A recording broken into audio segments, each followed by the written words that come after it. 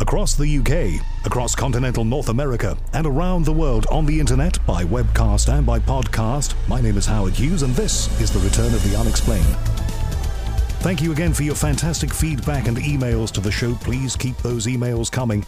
Seems to me that the email traffic, mostly from North America now, also from Canada, New Zealand, United Kingdom, but the email traffic seems to be doubling every 2 weeks now, so something is happening out there. I think we're being linked to by various sites, and that's all good news, so please spread the word about the unexplained. And if you can go to the website, please go to the website. Very, very important that you put a hit on it. www.theunexplained.tv, www.theunexplained.tv, and the website designed by the fantastic Adam Cornwell at Creative Hotspot in Liverpool. And you can send me email through the site, or you can also make a donation if you would like to. All contributions gratefully received at the moment. You may know that I've not been on the radio in London or anywhere for about 5 months now. I got a hearing problem, tinnitus ringing in the ears after a virus earlier this year, and it effectively grounded me. It's been a very, very worrying time for me with no money coming in. But the good news is that last week I went to a specialist who said that I am now okay to go back on air, which is fantastic news because I've been on radio all my life doing news and programs and various things. So that is the best news I could have heard. Now the hard part is getting myself a gig back on radio. That's a bit of a work in progress. Let's see if we can do that, because it is the thing that I have loved most in my life. I will keep you posted, as I say. Right, let's just get to a couple of your emails now. I've had so many that I can't unfortunately get to them all, but I can talk about a few of them. Lots of you suggesting David Paulidis as a guest, including Shell and Rob and many others. We've tried, as I think I said on a previous show, to email him many times. I've tried again twice recently. No response, but if you would like to put some pressure on him, we'd love to have him on the show. Sharon, thank you for your email. Dave Ketchum, thank you for yours. Scott Modlin in the US says that he thinks I'm the British Art Bell. Well, let me tell you, Scott, I'm very grateful for you saying that, but Art is in a class of his own. I don't think I'm quite in that class, but then none of us is. And wherever you are, Art Bell, if you're in the high desert or the Philippines or wherever you are, a lot of us miss you. Paul Green, thank you for your email. Jeff suggests that we talk about telekinesis. Thank you for that, Jeff. Louis, thank you for yours. John, thank you for your email. James, who's a Bostonian in Iowa, thank you for your email. Kim and Roger Sanders, thank you for yours. Milk, thank you for your email. James Swagger tells me he has a book out. If you have a book out, James, or anybody has a book out that they think we might want to talk about on this show, then send me the details in a news release or a synopsis so I can see what it's all about, and then maybe we can take it from there. So, James, if you can do that. And I've had quite a few emails from authors recently who'd like me to feature them. So if you can send me a synopsis, give me an idea exactly what the book is about, and then we can take it from there. And finally, as they say, Justin, suggesting David Graham in Atlanta on the moon landing hoax. Very topical that, of course. We lost Neil Armstrong, who was absolutely firm in assuring people that the moon landings did happen, and so was Edgar Mitchell, who I spoke to last year. But there are still people who say, no, they didn't. So we can air that one at some point. All your suggestions gratefully received. Go to the website, www.theunexplained.tv. Now, the guest this time is a guy called Richard Lennie, known to his friends as Rich. He's in the West Country of England, and he's been using night vision technology to look for UFOs. And he says he's found them and has some amazing things to tell you about them. Like I say, he's not somebody who is internationally famous, but he thinks, onto something. You make your judgment about him. Tell me what you think. We're about to connect now to the west of England and to Rich Lennie. Rich, thank you for coming on the show. That's okay. Thank you for having me, Howard. Now, I've got to say that I'm taking a bit of a walk on the wild side here, but I'm not afraid to do that. You're not as well known as some of the guests I've had on the show, but I think you're doing something interesting there. Whereabouts are you, by the way? Yes, that's correct. Weston-super-Mare. Okay, which is in the west of England. If you're listening in another part of the world, it's near Bristol, really, near the port of Bristol. It's a seaside town. That's right. And is UFO spotting big in Weston? Yes, it is. Really? Have you got a group there? There is a small group, but there's been a lot of activity over the years. All right, and a lot of that connected with you too, from what I understand. That's right, yes. All right, well, tell me a little bit about yourself then. What's your background? Do you have a background in science? You know, what got you interested? Right, okay. Well, actually, my great-grandfather, Robert William Ditchburn, he was a scientist, and he wrote about 9 books on the subject of light. And I think that's where I first got into it. And he helped to split the atom with Rutherford, so he was a very important person, really, in his own right. I was going to say that name, Ditchburn. I'm sure that in my science classes years and years ago, we came across him, I'm sure. That's right. They do use his books, and I believe they still do today. And he's got a library named after him in Reading, where he lived. So he's pretty well known, I think, throughout the world. So the interest in life, the world and everything, and how this planet works, and perhaps how other planet works, that was there, really. It runs in the family. It was, because he gave me a book, basically, on the planets, and it all started from there. And I obviously was interested in it before that, but, with this book that he gave me, it was a beautiful book. I'll never forget it. I've still got it. And, and it sort of went from there. And, of course, the first thing I was thinking about is, well, is there life elsewhere? And I remember asking him the question. And I remember him saying to me that somewhere out there is definitely, another form of life. We can't be the only ones. And I presume, like any young person, I know that it was certainly the case for me, when somebody says something like that to you, it fires off an interest and you want to know more. That's right, absolutely. And then, of course, I came across the books, flying saucers in space and so on and so forth. And then, of course, you've got the movies. And then in 1980, December, I had my close encounter, which basically kicked everything off, and it went from there. And that was in Uphill, which is 2 miles from Weston-super-Mare, which is where I lived at the time. All right, you've got to tell me about that. 30 years ago. Yeah, and funnily enough, I've referenced it to the same time as the Rendlesham incident. Whether it's the same craft or not, obviously, I'm not sure of, but 6 o'clock in the evening, Uphill is a village, by the way. Got off the bus from work in town, went round the corner to where I lived, and above my school, Uphill Primary, there was these 7 dots of red light in the distance. So I thought, aircraft coming towards me, I'll have a look at this. So I waited and waited, and they got closer and closer, but there was no sound. The lights got bigger, and they were red, by the way, not white, which was unusual. And of course, being as it was December, it was dark. And of course, if they were navigation lights on a plane, we have to say that one of them would be white and one of them would be red. That's right. These were just solid red lights in like a sort of an arc. And, they got really close. In fact, they got to the stage where they were literally above the school. And then they stopped. Now, at this point, I did have a witness because my other friend got off the next bus, and he came around the corner. And he said, "Hi, Rich, what are you doing?" I said, "Well, look at this, Glenn." And he looked up, and together we watched. And the outer 2 of the formation of 7 went up, it looked like sort of several feet into the air, and then they went round into a semicircle, and then they came back down again into the formation. The other 5 stayed where they were in the arc, and then all 7 of them went on, and they went right over our heads, and as they went over, I looked up, and it looked as if they were connected. As if it was one complete craft. I could see some sort of structure there. Now, this formation story we've heard before, are you sure that you weren't influenced perhaps by something you read? No, absolutely not. I just finished work. Okay, maybe been a bit tired, but I was, still awake. And the only thing that was a bit unusual about all this was there was no one else around. At 6 o'clock, you thought you'd see another car, maybe another bus, some people walking. There was just Glenn and me, and that was it. Do you think that whatever it might have been, and there might have been a rational explanation for it, I guess you haven't found one so far. No, I haven't found one. But do you think it was trying to let you see it? Yeah, well, I did do some references on this, and that particular weekend, I can't remember what the day was. It may have been a Monday, Tuesday, but I know on the Friday, our Western Mercury came out, and one ball of red light was seen flying around Western Airfield. Okay, so the local newspaper reported something. Right, but they only saw one. And a friend of mine later on said, yes, I saw it as well, because he lived in Locking and it was near the airport, and he saw it flying around. In fact, he was scared. He ran indoors. But they all only referenced one, whereas Glenn and me, we saw the whole 7.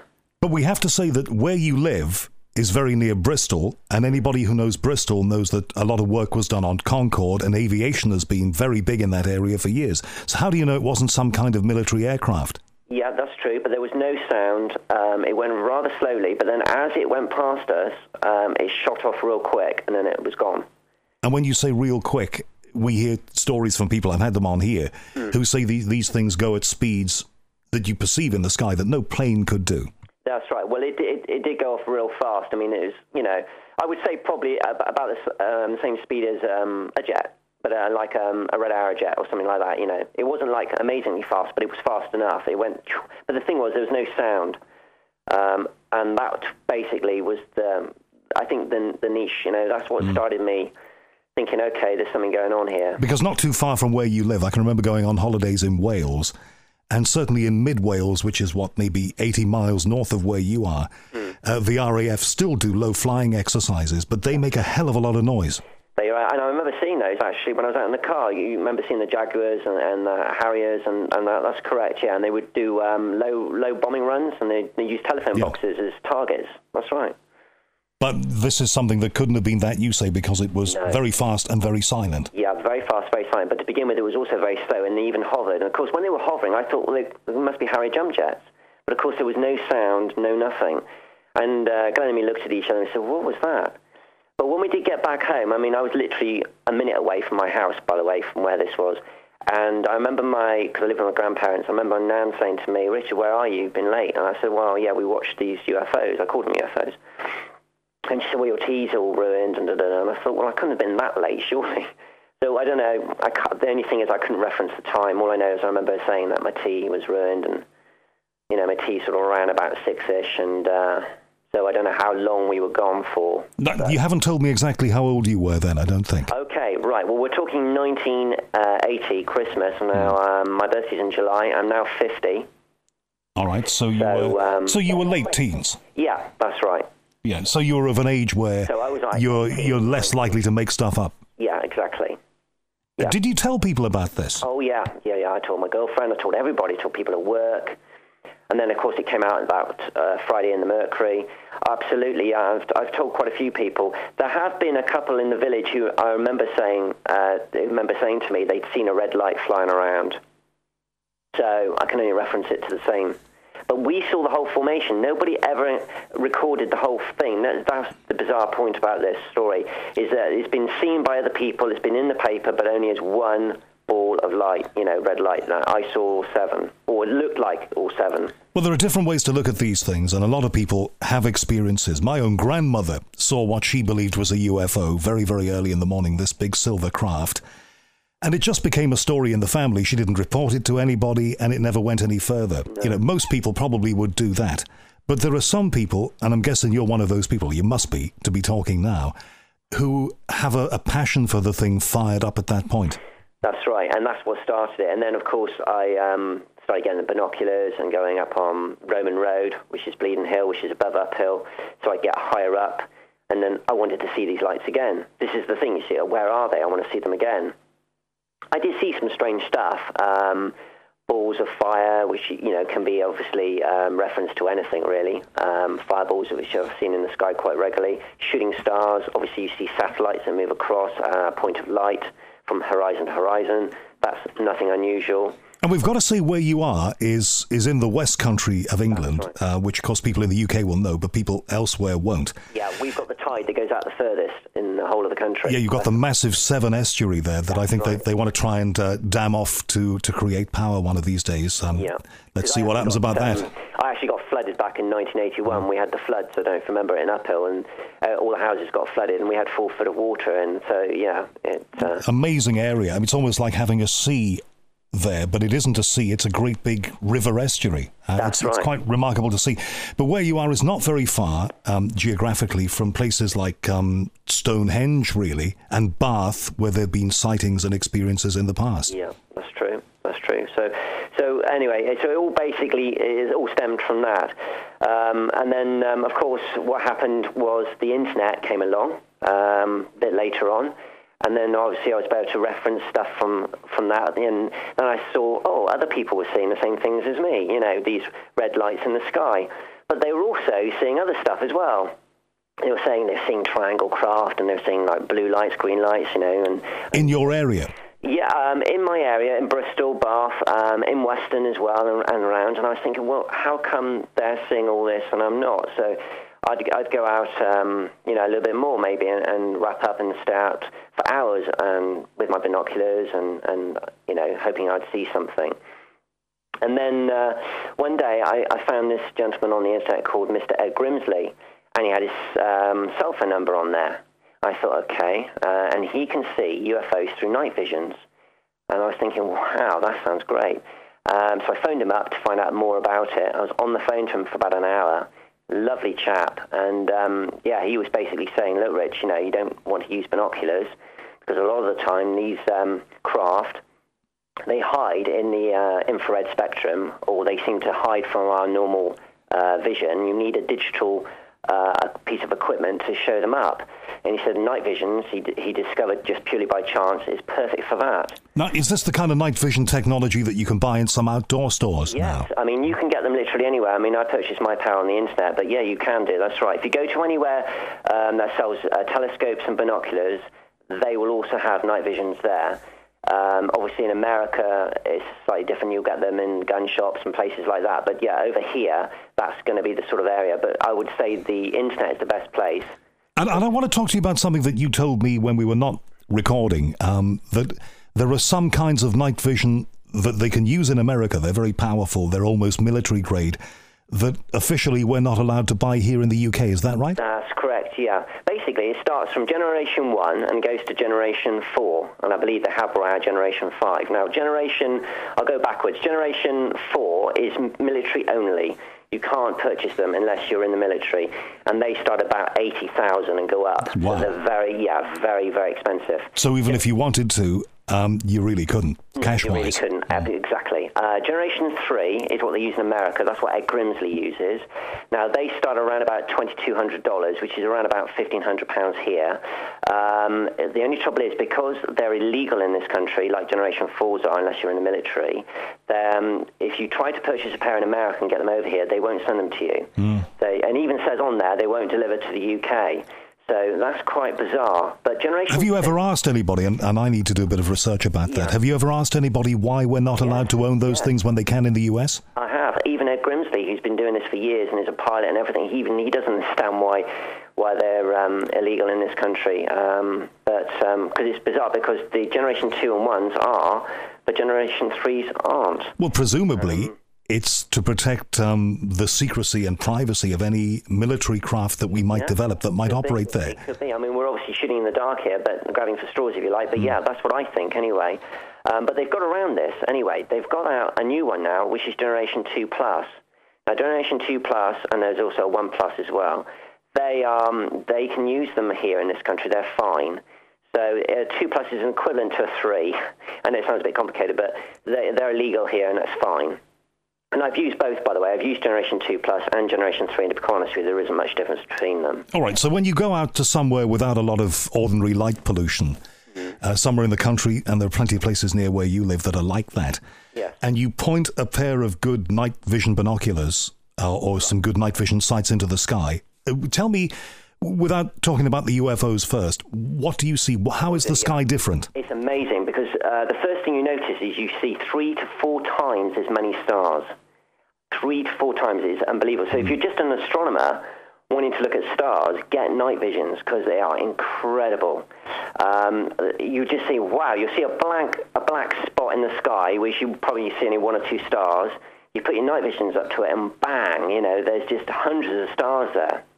Because that's what they do, you see. They let any pinpoint of light that's out there, the night visions will obviously show it through onto its display screen. Because when you look through a pair of night visions, it's basically like a mini TV set. So if you can imagine, remember those little TVs you used to buy back in the 80s? Oh, yes. The screen was like 2 inches by 2 inches. Well, this is like 3 or 4 inches by 3 or 4 inches. And basically, you've got this little black and white TV screen inside, and that's what you're looking at. And how do you know that if you buy a Generation 2 or a Generation 2 Plus and you look into the sky, how do you know that what you're seeing are things that are there and not artifacts that might be generated digitally, mistakes, errors? Yeah, that's true. That's very true, yes. 9 times out of 10, you will see, let's put it this way, you'll see space debris, you'll see satellites, which we all obviously know about. We'll see bats flying around. But so you can actually see satellites with these? Oh, yeah, very, very clearly. Yeah, you can see them, and you see the sun shining off them, and they literally just go right across the sky from hemisphere to hemisphere. And they go in a straight line. They don't do an awful lot. They will seem to flash every now and again, which, of course, is the sun shining off the panels of the satellite. But, yes, you will get to see all that beautifully. The ISS, the International Space Station, when that goes over, if you got your night visions and that's obviously really big. But you don't see any main detail because they're not like that powerful. They're just basically emitting the light. So it will seem bigger through your night visions and seem a little bit clearer, but you won't see really much detail. And when there have been, like, shuttle missions, when we had the shuttle, could you see anything connected with those? Yeah, I don't even remember when they were together. You could see a big sphere and then a smaller little one, and of course that was the shuttle connected to the space station. So these things allow you, and I must admit, I don't know where I've been, but I didn't know they were this good. They give you a window on a whole other, I say a window on another world, not really, a window on the whole universe. Yeah, they do. And it is amazing. You see, you just wouldn't believe how many stars are up there. It is just incredible. And then, so you're looking basically through these night visions. You see all these stars, maybe some planets as well. And every now and again, something will shoot across the sky, probably a shooting star, meteorite, whatever. And then all of a sudden, one of these pinpoints of light that looks like a star will start to move. And it will start to move slowly. And then it'll start to speed up, and it'll go real quick. And then it'll curveball, and it'll do like an arc. And then it'll start to dive. And then it'll wiggle about a bit. And then it'll slow down, and then it'll stop. And you're thinking, what was that? Okay, it wasn't an insect because it stopped and it's still there. And we're looking into space, by the way, now. Okay, we're not it's not just in front of me. And Rich, this might be a really silly question, but I'm very good at asking stupid questions, so here it goes. Okay. How do you know that this was not a kind of piece of space junk, perhaps a piece of debris from a satellite, an old satellite, or a previous space mission, something that is dithering on its way down to Earth again? Well, we do see those occasionally as well, and we know what they look like, and they've got a completely different... They act in a completely different way. I mean, space debris moves around a little bit, and I suppose it can slow down, but these things literally stop completely dead in the sky, and then after a few minutes they'll start to move again. Space debris doesn't do that. It floats around, or it eventually comes down and burns up. All right, tell me the first time you encountered one of these that made you think, wow, there's something else out there. Yeah, absolutely, I'll tell you, and it was amazing for me, but at the same time, I nearly sold them. When I purchased my night visions, Yukon Rangers, they're about £360, that's what I recommend, 1+, so they're not really expensive. I got them on the internet, and I went outside the back garden late at night, and I started viewing the sky. And for 3 weeks, I saw nothing but stars, obviously, satellites, and shooting stars, and that was it. And I was just about to put them back onto eBay to sell them when 3 massive, great big flying saucers flew over my house, and that's exactly what it was. Hold up, flying saucers? You mean discs? The classic flat, discs. 3 of them in like a diamond shape. They shot right over my house. I mean, when I say right over my house, I mean they were high up, but they went over. And I was blown away by that. I thought, wow, that was amazing. So I waited in the same sort of position, the same sort of area. By the way, they were flying from south going north. And about, I suppose, 20, 25 minutes later, they went over again. I don't know if it was the same 3 or another set of 3. We're talking about 3 o'clock in the morning now, so it was the middle of the night. It was cold. It was winter. There was no one around. It was silent. It was a crystal clear night, and I saw these 3 craft, and they looked huge. So how big they were, I don't know, but I think they were probably a couple of miles across at least each. And then as the sun was coming up, so it was getting on a bit, I stayed up all night. The birds were starting to sing and everything. It was a lovely crisp morning. They went over again. And I was able to still see them because it wasn't totally light. And the last time they went over, they were chasing, or it looked like they were chasing, the classic, which I call the Mexican hat-style UFO, the disc with a bobble on top. Mm-hmm. And that was it just blew me away. Unfortunately, I don't have any video footage of that. Oh, you said that these things that were huge, and I think I heard you say 2 miles across, Well, you they thought. Seemed to be. I think they were, because but very big. They were very high up, so they must have been a couple of miles across each. And you say that there was some kind of chase occurring. Yeah, the third time they went over, they would, because the first thing I saw was this Mexican-style hat UFO, the classic one with the bobble on top. That went over first, followed very quickly by these 3 discs, and then that was that. So I thought, okay, well, I'm not going to sell them. So I'm going to keep at it, because it's obviously like fishing. You can go out for hours or days and not catch anything, and then all of a sudden you'll catch loads of stuff. I phoned up Ed Grimsley again in America and told him what I'd seen. He said, yeah, Rich, that's fine. Keep at it. So I did. And basically, I've had them now for about 2.5 years, and I've seen so much stuff with them. Yes, I've seen, normal stuff, and yes, I've been out for weeks and caught nothing. In fact, to be quite honest with you, at the moment, it's very quiet, but everyone is saying it's very quiet at the moment. We don't know why, but throughout the whole world, people are seeing UFOs, but not as much as they normally are. And then maybe one night you'll go out and you'll catch loads of stuff in one night. But we've seen UFOs chasing UFOs, these craft that fly around the sky and curveball and stop and do amazing maneuvers. They're definitely intelligently controlled. I'm not saying, there are ETs or aliens flying these things. I'm not saying that. But what I am saying is they're definitely not space debris. They're definitely some sort of craft. We've worked that one out. They're definitely intelligently controlled. That is without a shadow of a doubt. Definitely intelligently controlled. But what I and a lot of other ufologists think is that they're not actually got anybody inside them. We think they're controlled by something else that is maybe further away, like a bigger craft or something. And we think these are like scout ships. They come down and they check out the area and then they fly off again. Like drones? Yeah, because we apparently have craft as well, which is back engineered, which are up there also that we see. And they've got like a little tiny tail to them, and they sometimes chase these spheres away. Now, I don't know if you remember... Hang on, you've just made a huge leap in the story here. I think we have to explore that. Okay, yeah. You say that you believe that we have back-engineered craft that we are using to dance with these things, to spar with them. That's right. How do you know that? Okay, well, first of all, they the typical dogfights of what we see on TV of World War II. Yeah, World that's War right. Everyone will tell you this. If you speak to them about this subject, yes, it's a classic example of that.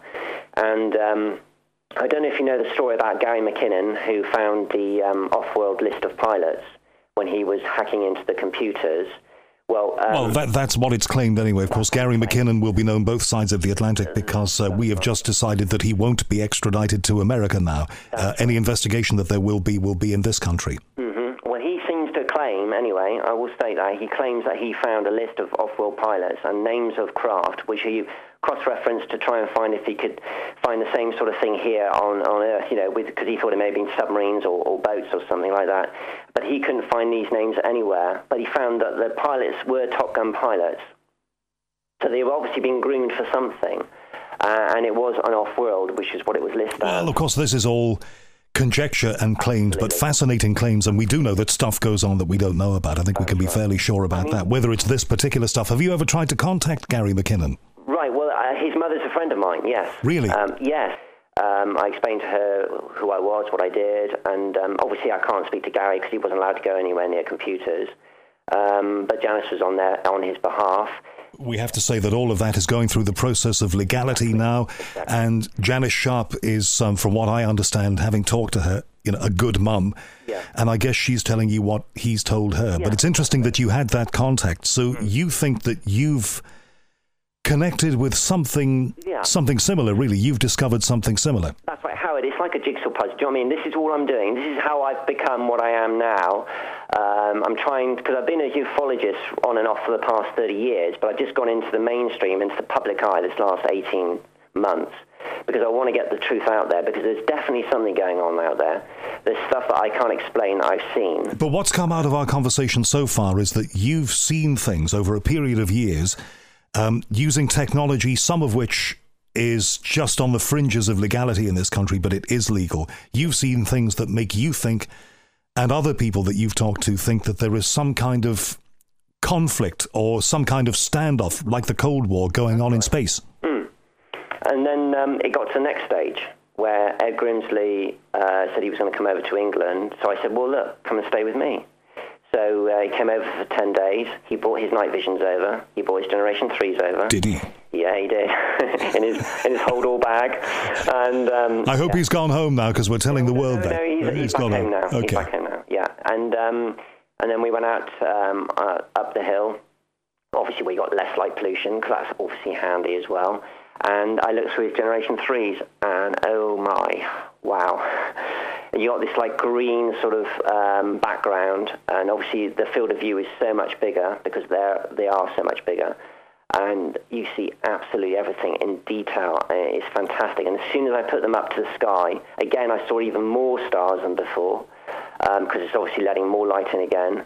And straight away, we saw craft. Ed had his. We had the laser pen, because you use that to point to show where they are. Obviously, you don't fire at aircraft, but we would, Well, I was going to say they've had terrible experiences in many, many countries, including this one, with those things. So we're not really advocating people use those, are we? Absolutely, yeah. But we do use them for our own, personal use when we sky watching, when we know they're definitely not aircraft. Otherwise, of course, we wouldn't use them. Well, the problem is that you're not going to definitely know that. So I think we do have to say to people, please do not use laser pointer pens into the sky, because that is just not recommended. And the other thing I think we have to say, because we obviously do this program to broadcast standard, is those Generation 3 night visions are not legal in this country. So please, we are not recommending that you try to get them, and you know the consequences. They're not legal. Please don't buy them. That's a fair point also. Okay, all right. Yeah. Tell me the rest of the story. Yeah, so we were watching them through the night visions, and they were basically, straight away, this one was coming across the sky in a sort of like a 45-degree angle, and then out of nowhere, this other craft came and started chasing it. And you could see that he could see it, obviously, and started to try and escape it. So we've got like a little dogfight going on here. And then all of a sudden, the one that was chasing it fired out like what looked like a little laser line. It looked like it was trying to hit it. So, and then it bugged out. Then it just shot right up into space and was gone. And then the other one made a sort of like a descent, and then he shot off. So that was really strange. I hadn't seen that before. So this thing actually fired out some sort of like it looked like a plasma ray or something. Like a little line came out of it, and it looked like it was trying to fire something at it anyway. So, and that was new to me. I hadn't seen that before, but obviously through these night visions. And all this stuff is happening in the sky over Weston-super-Mare. Yeah, we were over Weston-super-Mare, but don't forget this is high up. I mean, we're talking in the ionosphere, 90,000 feet plus. And obviously, so, when they were flying over Weston-super-Mare, they would also be flying over perhaps parts of France as well, and, I mean, interesting, though, isn't it, that you're talking about 90,000 feet plus? Yeah. Which isn't all that high if you consider that guy, Mr. Baumgarten, who's just leapt out of a plane from 100,000 feet, wasn't it, and went supersonic. I mean, that was where he was. Yeah, I watched the video to try and see if I could see anything. Can I tell you something? So did I. Yeah, that's right. And I didn't see anything. I don't know about you. No, I didn't. I couldn't catch anything on that one. But so we saw those, and so that was cool. Ed, as I said, stayed with me for a few days, and I sent him. I took him to see a few of the relics around, Stonehenge and so on and so forth, which he was really pleased about. But yes, these night visions were so much better, and you can imagine what the Generation 4s must be like if the Generation 3s are that good. Which, again, are illegal in the UK, I presume. Oh, absolutely, and only military use. When you went to Stonehenge, by the way, I was there quite recently, did you try and observe from there? Yeah, we did. That's right. That's one of the reasons we went there. Okay. I didn't catch anything that night, but a friend of mine a few weeks later did see some lights ascending from the sky. So there is stuff going on around there, but unfortunately I wasn't witness to that. We mentioned the Gary McKinnon case. That's had very serious consequences for Gary, yes. Which are ongoing consequences. Do you worry about the possible consequences of what you might have discovered for you? Yes, I do. It does go through my mind. I mean, Ed Grimsley in America, he's been approached, shall we say, because he had a video that he wanted to show of a craft firing a laser at another craft, and he was told under no circumstances was he to show it, so he didn't.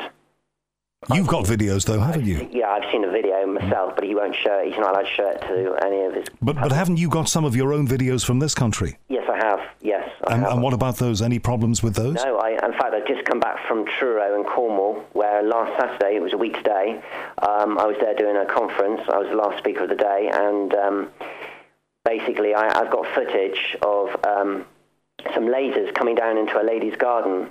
To cut a long story short, I did a program last year on TV called Rich Planet TV, and one of the gentlemen from the audience had been up to the Leeds conference the week or 2 weeks before, Exopolitics. Oh, that was the one that Richard Hoagland was at. Yeah, that's right. Yeah, but there was a lady there in the audience who was basically in tears because she lives in Devon and she was seeing all these things coming down into her garden. So she met this friend of mine, and so after I did the show with Richard, he came and talked to me in the car park. I said, "Look, Richard, I've got this lady, seeing a load of stuff in her back garden. If I give you her phone number, would you give her a ring?" I said, "Yeah, of course."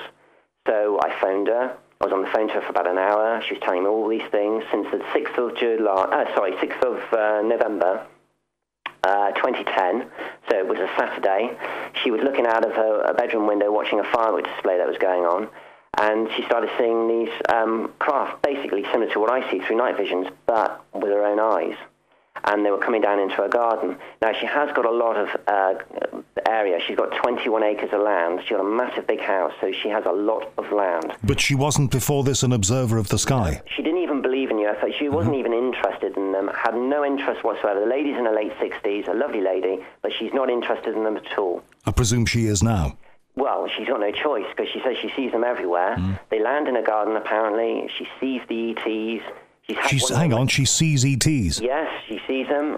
She's described them to me, what they look like. Well, look, off the air, or send me an email. Let me know who this is, because I would be keen to talk to her. Of course, absolutely. And what do you? I mean, did you say you've talked to her? Yes. Well, I went down there and stayed the night. Okay, and just give me your impressions then. What did you think of her? Right. Okay.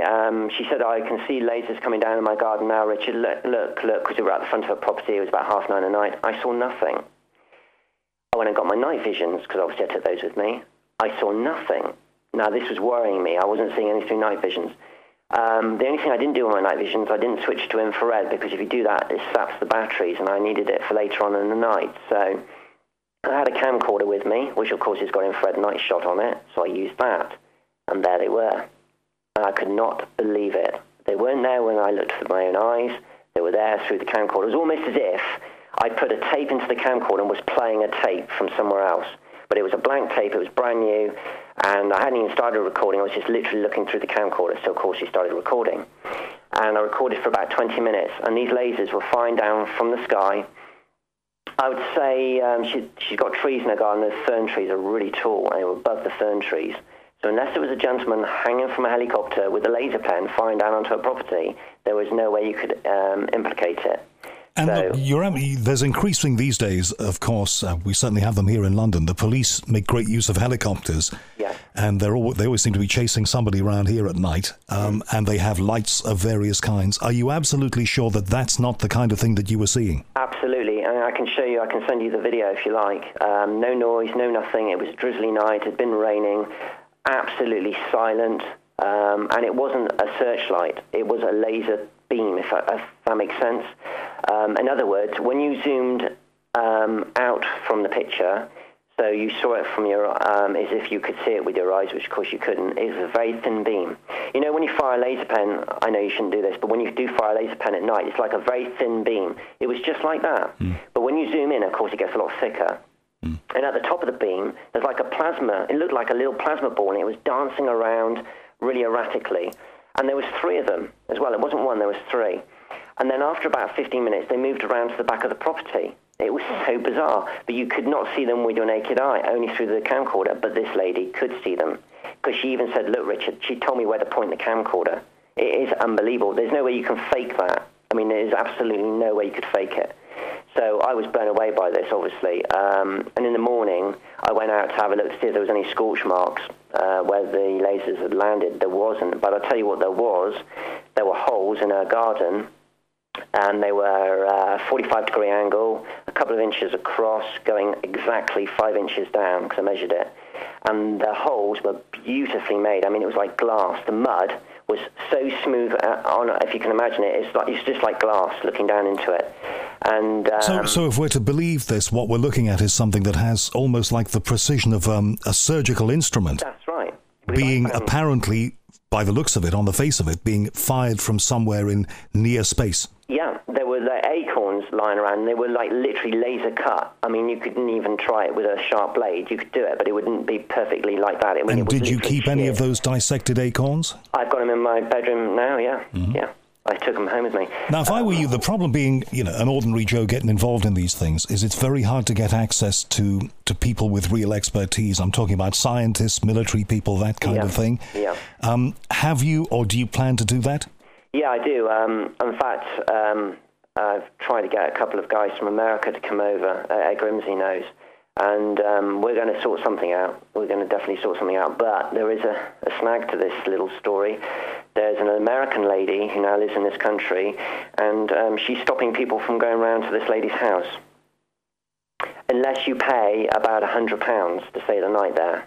Well, I don't know about that. Is she a friend of this person? If she's acting as her agent, then there's nothing wrong with that. No, there's nothing wrong with that, absolutely. But, it just seems that all of a sudden it's gone from, come on down, try and find out what's going on here, to making it a sort of a business. But, that I wasn't too happy with.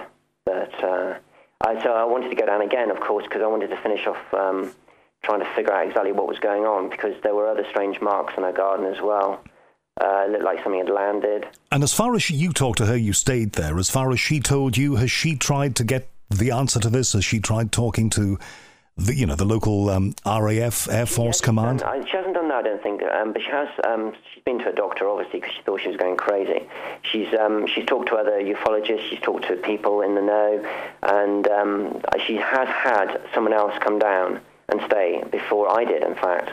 And he got some amazing footage as well of what looked like a craft landing in a back garden. I've seen the video. It's amazing. But what all of this implies, Rich, is something that I've heard other people talk around, but never as clearly as this, that there is some kind of battle being fought on a level that is above us, literally, and metaphorically above us. And whether we're part of this battle or not, we can't really be sure. No, and it's hidden in the infrared spectrum, or it's hidden in the digital part of the, our eyes can't pick it up. But if you just watch a television program like Top Gear or something like that, you'll see stuff flying around, and if you whiz back on your Sky Plus and pause it, you'll see little spheres. Sometimes they're birds, obviously, or debris from the ground, but there are stuff flying around. I mean, even TV cameras pick them up, but they're in between frames, and you've got to know what to look for. But yeah, they're out there. Whether you're looking through night visions, whether it's from a TV camera. I mean, if you went outside now and you got your cell phone and you took off about 5 shots in the blue sky, I can guarantee you that after a while you'll pick something up. Well, yeah, and I've done that quite recently in 2 locations, one of which was Stonehenge, and you look at the photographs and you think, hang on, there are little specks there that look like something in formation, and because the digital camera has, 14 megapixels upwards now, the definition is pretty good, so you're able to really zoom in on it. And when you zoom into the specks, which appear to be in formation, in my case, they were birds. Yeah, this is what you've got to be careful of. And I've had that happen to me too. But then other times you'll zoom in and it's a perfect ball, the sun's shining off it, it's metallic, it's got form. You can see it's not a bird. Other times, it's a bird, or it's a light aircraft, or whatever, But you will catch these spheres. They are around, they're there all the time. It's just a question of being in the right place at the right moment, I suppose, when you take them. If I got time to tell you a little story, only a few weeks ago, my brother was washing his car. He saw a helicopter go over. This again is over uphill. He thought, oh wow, because he likes helicopters. And then he saw what he thought was another helicopter coming over, and it was a classic flying disc. He took off 3 or 4 shots with his cell phone, and they're beautiful. I mean, to look at it, you'd think it was probably a fake photo because it's too good, really. And they're up there, What can I say? So hang on, you're saying that your brother in broad daylight took a picture of a classic UFO? Literally, when I say classic, I mean the flying saucer. And he's not a UFO person like you? No, he knows what I do, but when he saw it, he took the photographs because he knew I'd be interested in them. But when he first saw this second object, he thought it was another helicopter. But as he watched it, it seemed to be disappearing and reappearing. but it wasn't in cloud. It literally just seemed to disappear and reappear. So it's got a cloaking device on it, and it had problems with its cloaking device. I don't know. But he took off several shots, 5 in total. One of them, there isn't a UFO there at all. So obviously that's when it made itself disappear. And then the 5th shot, he's got it back again. You sound very sincere and very driven about all of this. What would you say to people who are going to say to me, this man is either 1, a hoaxer, or 2, he's seen too many episodes of Star Trek The Next Generation? This is the problem I've got, and I was going to say this at the beginning of your program, but everything I'm going to tell you is the truth, the whole truth, and nothing but the truth. And obviously, if that's not good enough, then what I can say to people out there is look for yourself. Buy a pair of night visions for a few £100, go out at night, wrap up warm, and just wait. And I can guarantee you 100% you'll see stuff that you cannot explain. Now, as far as we're aware, this is still a democracy in this country, although at the moment there would be some people who might have reason to question that. We all have members of Parliament, MPs, representing us in Parliament. Yeah. It's not just the price of gas that people can question them about. They can also go and ask questions about this. Have you ever thought of going to your local MP and say, look, here's my dossier of evidence. There's something going on here. Do you know about it? Yes, I have thought about that. I've also thought about maybe the consequences if I did. I don't want to have somebody try and shut me down. I just want to... But the trouble is, you see, you want more publicity and you want to get this stuff out there. And I think it's useful that you do. Obviously, that's why I'm talking to you. The problem for you is that if you have peripherally found something that perhaps somebody somewhere doesn't want the world to know about just yet, you do put yourself at a certain amount of risk. Once you put your head over the parapet, there is a possibility somebody might take a shot. And, I guess you have to be ready for that. Yes, I do. That's right. And Ed's already told me that. So, it's one of those things. Unfortunately, it comes with the territory of doing this. But I try not to think about that. I just want people to know what's going on above their heads. I think they have a right to know. I've now seen it. If I got time, I'll tell you something else I've seen, which is slightly different, but it was through night visions as well.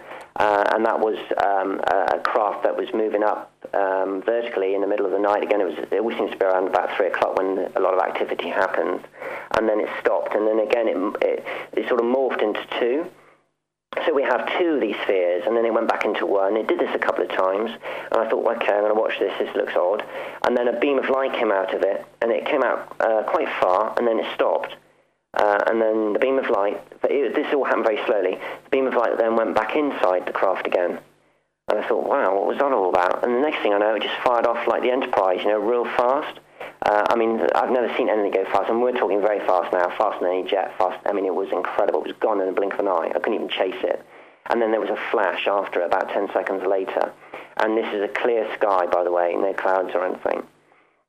So I can only assume maybe that what I witnessed was a craft preparing for and going into light speed. That's what it seemed like to me. A lot of the stuff that we now are talking about is stuff that we just have to make assumptions about because we don't have the answers. No.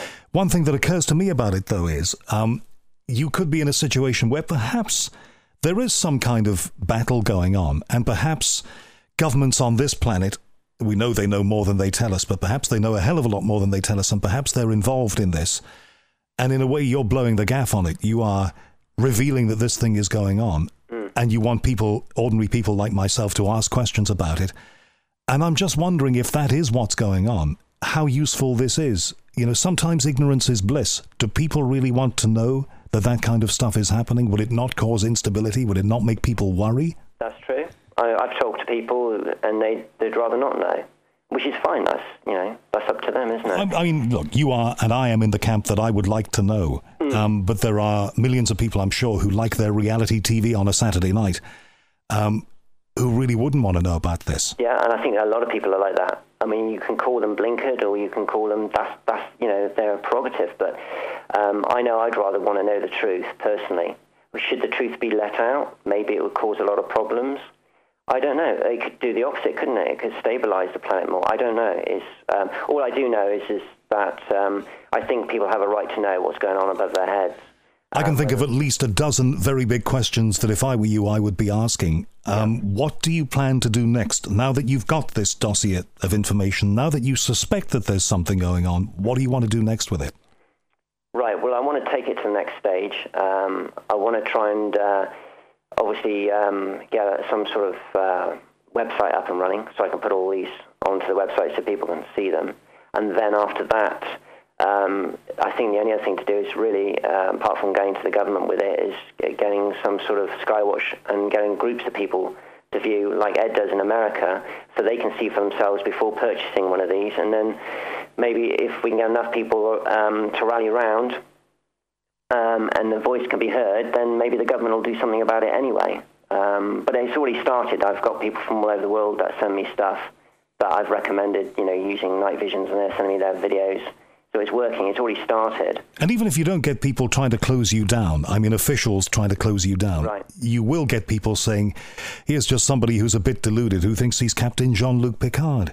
Yes, that's true. I've had a computer already burned out. I don't know whether it was through some other means, but, I've had people sort of messing about with the phones. You have? That's as far as it's gone, really. And it hasn't gone. When you said you had a computer burned out, what do you mean? Well, what happened? We had a top-of-the-range Sony Vaio, and the next day it had it. We had to get it replaced. The whole thing had just gone completely. It was just blank screen, nothing. And did you have material about this research on there? Yes. That's when I first started doing it. Got to back up your data. Yeah, I know. Well, of course, I've learned that now. I do that. No matter how good the computer is, and I had a Vaio for years. It was wonderful. My Vaio was fantastic, but I always backed up my data. Yeah. But again, like you learned this the hard way, as I did. That's right. It's only when you lose all your documents and all your records that you think, oh my God, what have I done? So that's why I've bought external discs. You've got to do that. Yeah, that's the best thing to do. Nick Pope, I noticed you've interviewed. I'm glad you mentioned Nick Pope, because he would be the first person I would go to. Well, funny enough, I was just going to say that to you. That's who I've already been to. He was the first person I went to.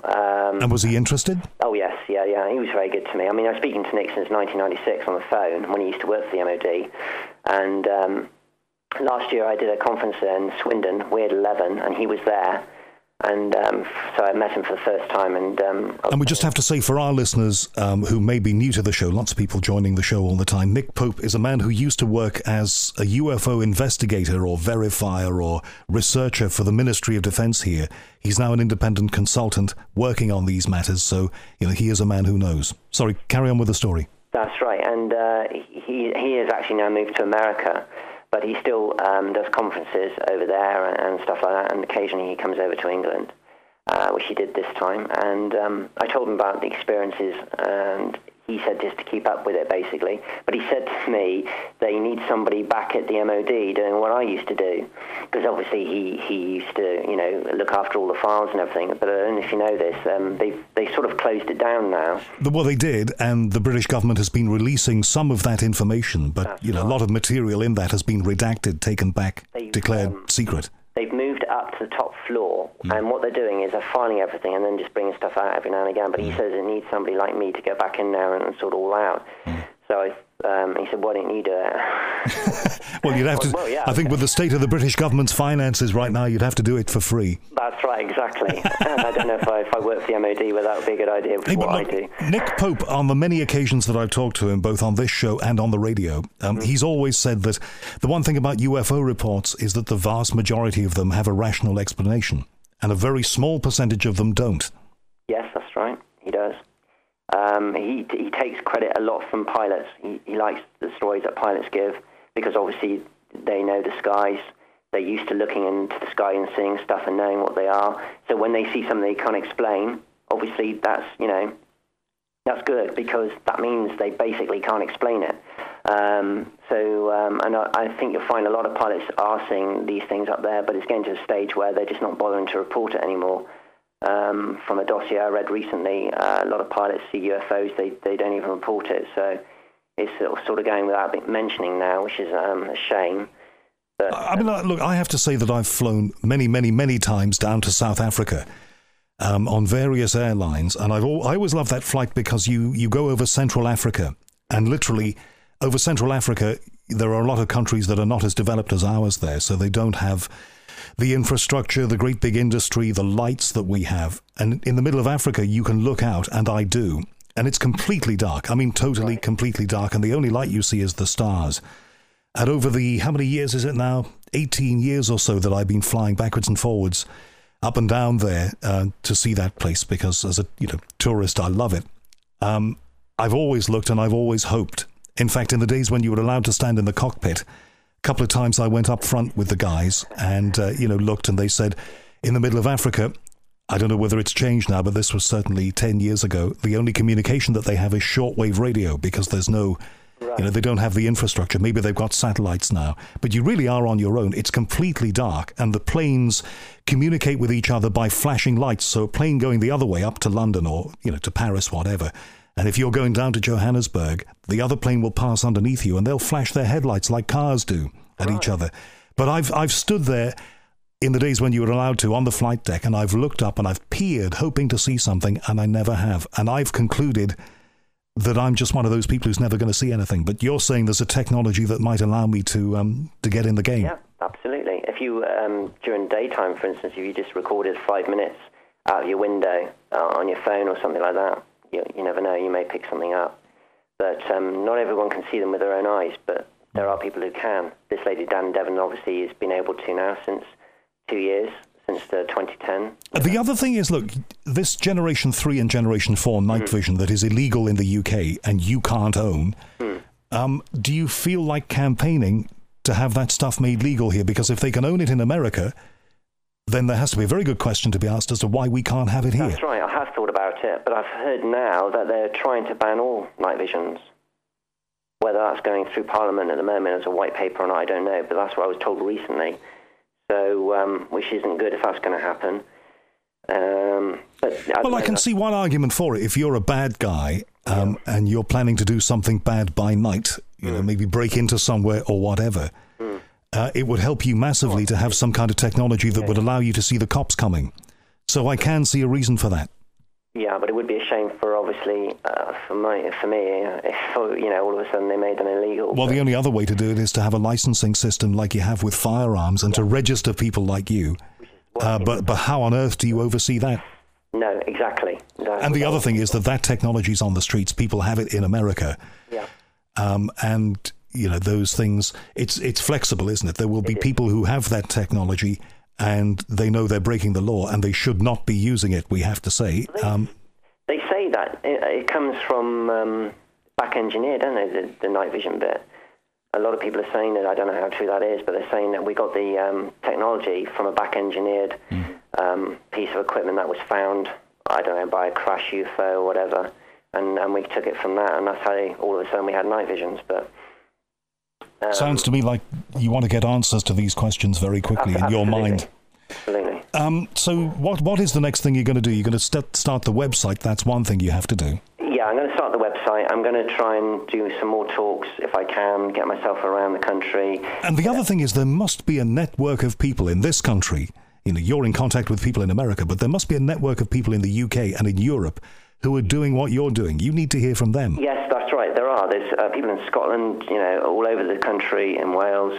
They contact me now, which is good because I've got the account on Facebook, which people are sending me stuff and emailing me stuff. And because I'm recommending night visions to buy, and they're buying them, and they are finding craft, and they're sending me their footage, because you can connect through these night visions, by the way, a lead that goes to a camcorder. Mm-hmm. And then you just put a little portable TV next to the camcorder, and basically what you see through the night visions comes out on the TV screen. So, of course, you record the TV screen, and there you are. You've got, whatever you're seeing. So people are sending me these images, and they're fantastic. I mean, you've got, like, triangle craft. You've got stars that seem to be connected together that fly at the same rate and speed. You've got stuff that morphs and changes into different shapes, and we're seeing all these, as well as normal stuff. Even when NASA was sending the space shuttle up, and you could get the live feed down from NASA, I was watching that, and you saw strange things flying out of the Earth and going into space. I think you need to get talking to your local MP, tell them that you're interested in this, and see if you can get a question asked in Parliament, or see if you can get some kind of answers that might help to ease your mind about all of this, or at least increase the amount of knowledge. I think that ought to be one of your steps. But Rich Lennie, listen, very good to talk to you. I think so too. That's all right. No, thank you for having me. Please keep in touch. Let me know what you're up to. You know how to email me. If you can, send me that video and I will try and put it on the website, okay? I'll do. I'll send it to you this weekend. All right, Rich. Thank you very much indeed for helping us here at The Unexplained, and I wish you well with your work and, Be careful out there. Thank you, Howard. Take care. Thanks, bye. Well, a fascinating and slightly frightening thought, really, that there might be some kind of battle for this planet happening way above this planet in a realm of the spectrum that we cannot see, unless, of course, we use night vision. Richard Lennie there doing research on that, and if he has anything new to say, of course, we'll put him back on here. And I'm going to try and put the video that he shot on the website, www.theunexplained.tv. If we can get it up there via Adam Cornwell at Creative Hotspot, then we will. Thank you very much for supporting this show. Please keep the faith with it. Tell your friends about it, spread the word about it, and send me your feedback about the show. Tell me what you think about it. Tell me what I can improve about it. And if you would like to make a donation to the show, that would be fantastic, especially at this time. So that's it. More Unexplained shows in the pipeline, more planning being done, so I'll get back to that. Again, thank you so much for your support, and please rejoin me for another edition of The Unexplained very soon. My name's Howard Hughes.